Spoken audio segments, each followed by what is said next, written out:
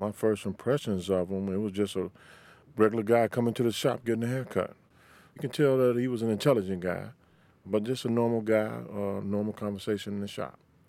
I remember he said, hey, I'm on television tonight. Got to look good. I said, no problem. So I got to thinking in my mind to put my best work in.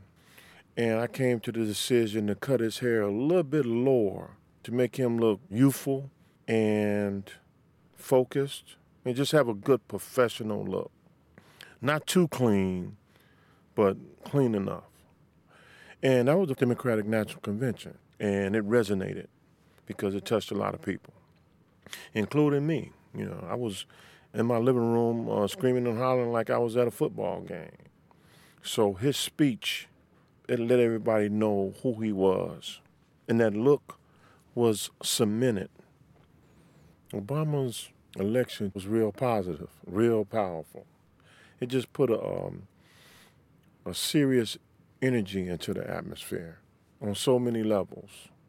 One of the clients came out just from voting across the street, and he came out and then just pumped his fist in the air like, yeah, I'm part of this, It was great. That whole moment, man, that whole day was something special.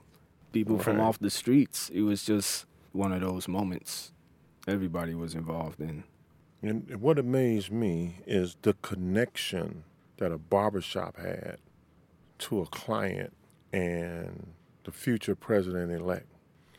And how I put those two together is because of Barack. Because he was just a regular guy, a humble guy you can talk to, and people felt that and knew it. Like, man, I know him. He was in the shop. I saw him around at the store.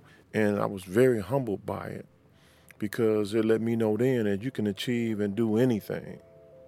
All you have to do is set out on the path and follow it through.